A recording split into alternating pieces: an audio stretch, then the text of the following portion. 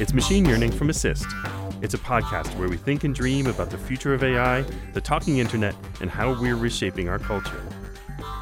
This chapter is an excerpt from our interview with Yosef Hapley at the 2018 Voice Summit, the largest gathering of the conversational technology world.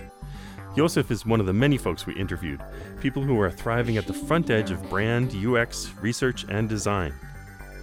Yosef is the founder and CEO of Ether, a DC-centered creative agency. In this excerpt, Yosef lays out the flares for why brands who play it safe in the age of voice are courting irrelevance. This is just a taste, so make sure you grab the full episode and subscribe so you never miss a single Machine Yearning. Yosef Hapley. So for, really since the 80s when sort of brand management became much more three-dimensional and really emerged as its own discipline, the idea of persona, what is the personality of the brand, came online. And now we have literal persona that are being built.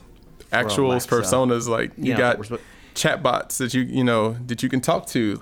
Persona is key because you don't want to be the blah safe brand. I would rather be beloved by a small fierce few than just kind of be like lukewarm to everybody, because then it's like you see it, you forget it.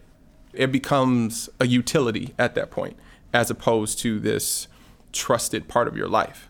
But that's the conversation that all the brand people and the agency people have when we kind of get together and we're drinking our own Kool-Aid. We're talking each other up before we go into for the pitch. But then but how do you get in the room with a client? How do you do it? How has that conversation changed? I mean, are the clients really getting there these days? Are they recognizing that the stakes have shifted and if everybody's spicy, then that becomes bland? True.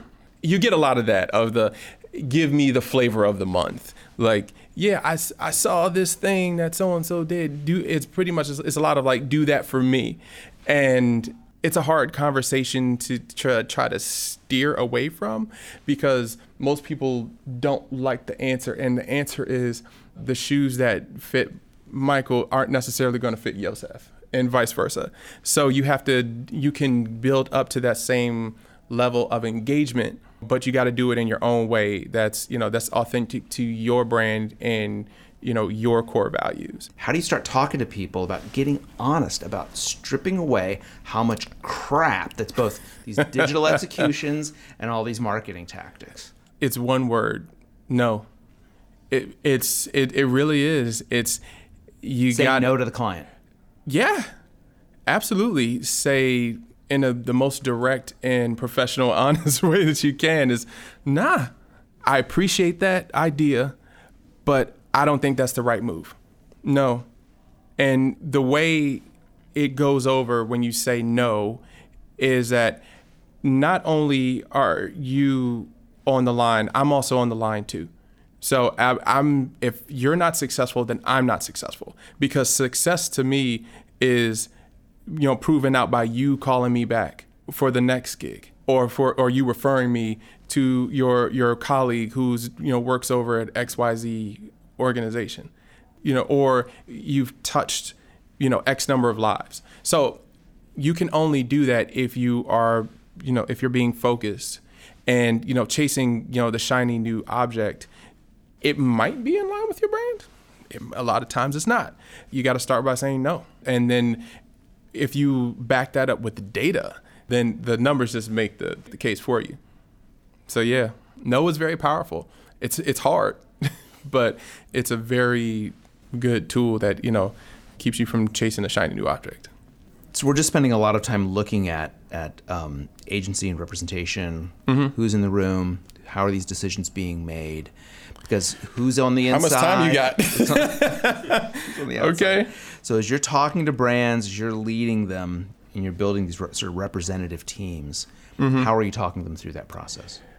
Whew, that's let me tread lightly here. I told you we were going to dig in. Yeah, you did, and I'm glad you are. So I will say, I'll speak to the ad agency industry because, I've spent a good bit of time there. Spend some time on the brands, marketing side, and then also in the nonprofit and government space. The conversation has absolutely changed and elevated much more recently. I think we're doing a much better job I'll say within the past 5 years or so, than we ever have. I remember very vividly in some cases being not just the youngest person in the room, but the only person of color. And I remember also being a little bit hesitant with speaking up at things where I wouldn't necessarily say that they made me uncomfortable, but things that I think were not necessarily representative. And we did in ad agency land a lot of the same. We would call up the same talent, the same vendors, and what happens when you get the same? You get the same result.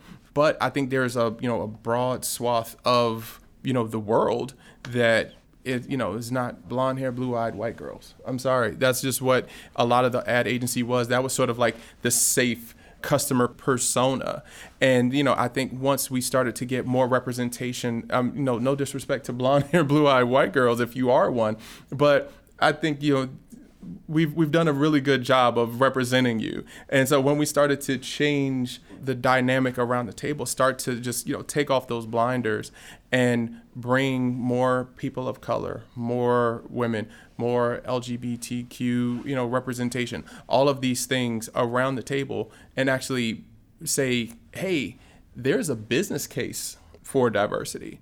It's, because a lot of those people were there that fit in all those different categories that I just mentioned, but I don't know if they necessarily felt comfortable or felt safe voicing that position. But now it's something that is absolutely on the table. It is discussed. It is open. And I can only hope that more, companies, more agencies and organizations, do more of the same. It's one thing to move from being part of the consumer base because you just somebody's got to buy soap. Yeah. Somebody's got to buy toothpaste. Yeah. To having representation in the room around some decision making, to actually have agency to be guiding the decisions. Mm-hmm. Mm-hmm. Actually have a choice. To bring this full circle, how do we, talk about this within the voice space? What does Siri sound like? What does Alexa sound like? Do we have people who are native language speakers who are on the development side or on the QA side? Do we have people, who can speak to accents and be able to, to clarify those things? There are some, little cultural nuances. I think the more intentional we get about it, the more successful, brands will be, the more successful we'll all be. So people get that at the intellectual level now. They get it at the gut pain avoidance level because they've all seen the social media fails. Yeah. Right? Yeah. Nobody wants to be that. And now you've got to get them to where they move beyond it being it's sort of surplus brain space. It's like I'm going to do my core business activities and then I'll think about that diversity thing. Yeah. Add a little sprinkle on the top. Right. Yeah. Yeah, that's our final 5%. Yeah.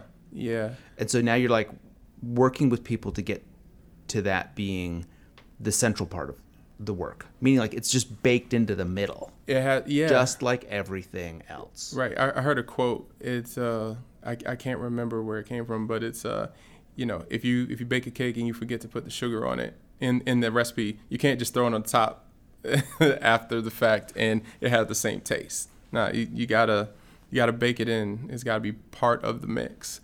And I think that happens at an institutional level. I think that happens at a leadership level. It has to be intentional. It has to be thoughtful. It has to be, if you put it into the process, then it makes all the difference. And, and it shows. But I think people really I would say maybe even need to be pushed a bit to, to step up and to say, bring your full self into this. It's okay to, to be who you are because that's part of the definition of talent. It's you. It's not just the, the pedigree or the school that you went to or the degrees that you have and blah, blah, blah. It's, you bring your full self into it.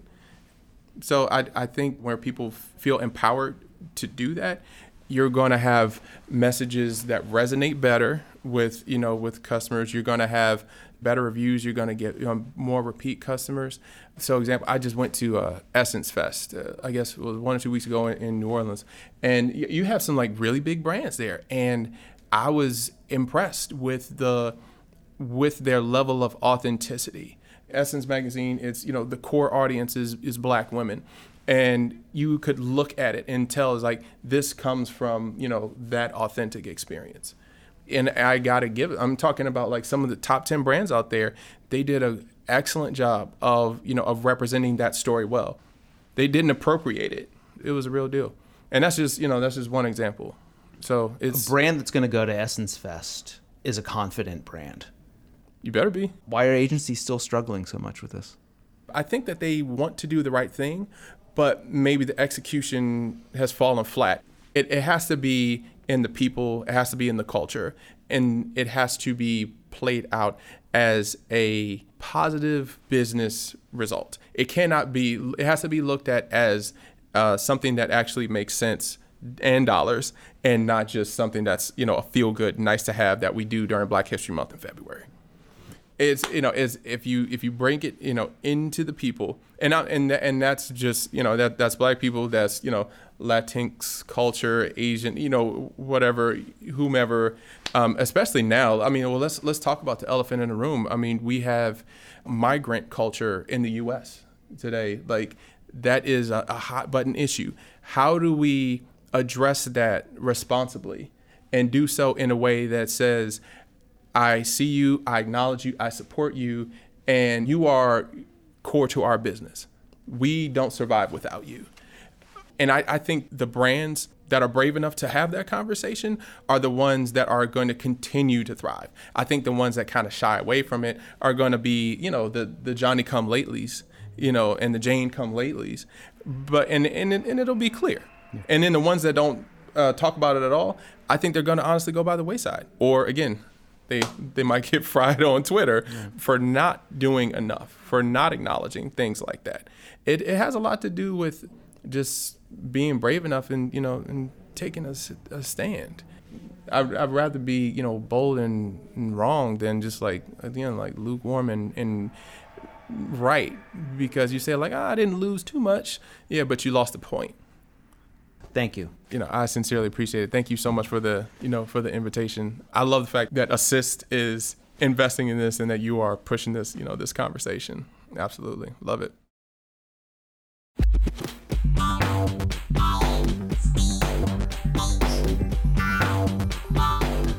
Thanks for listening, and we hope you take a second to share this episode with other members of your team. And make sure you check out the other chapters from this week's episode, or what the heck, just grab the whole thing. It's worth it, we promise. Next week, Kathy Pearl from Google, Bree Glazer from the Mars Agency, and two folks who are doing fascinating voice technology for kids, Patricia Scanlon and Avva Levin, all from the Voice Summit 2018. Get in touch on Twitter @Assist. DMs are open. We're super interested to hear who you think should appear on the podcast. Machine Yearning is made by Paul Chufo and Michael Alcesser for Limina House. Have a great day.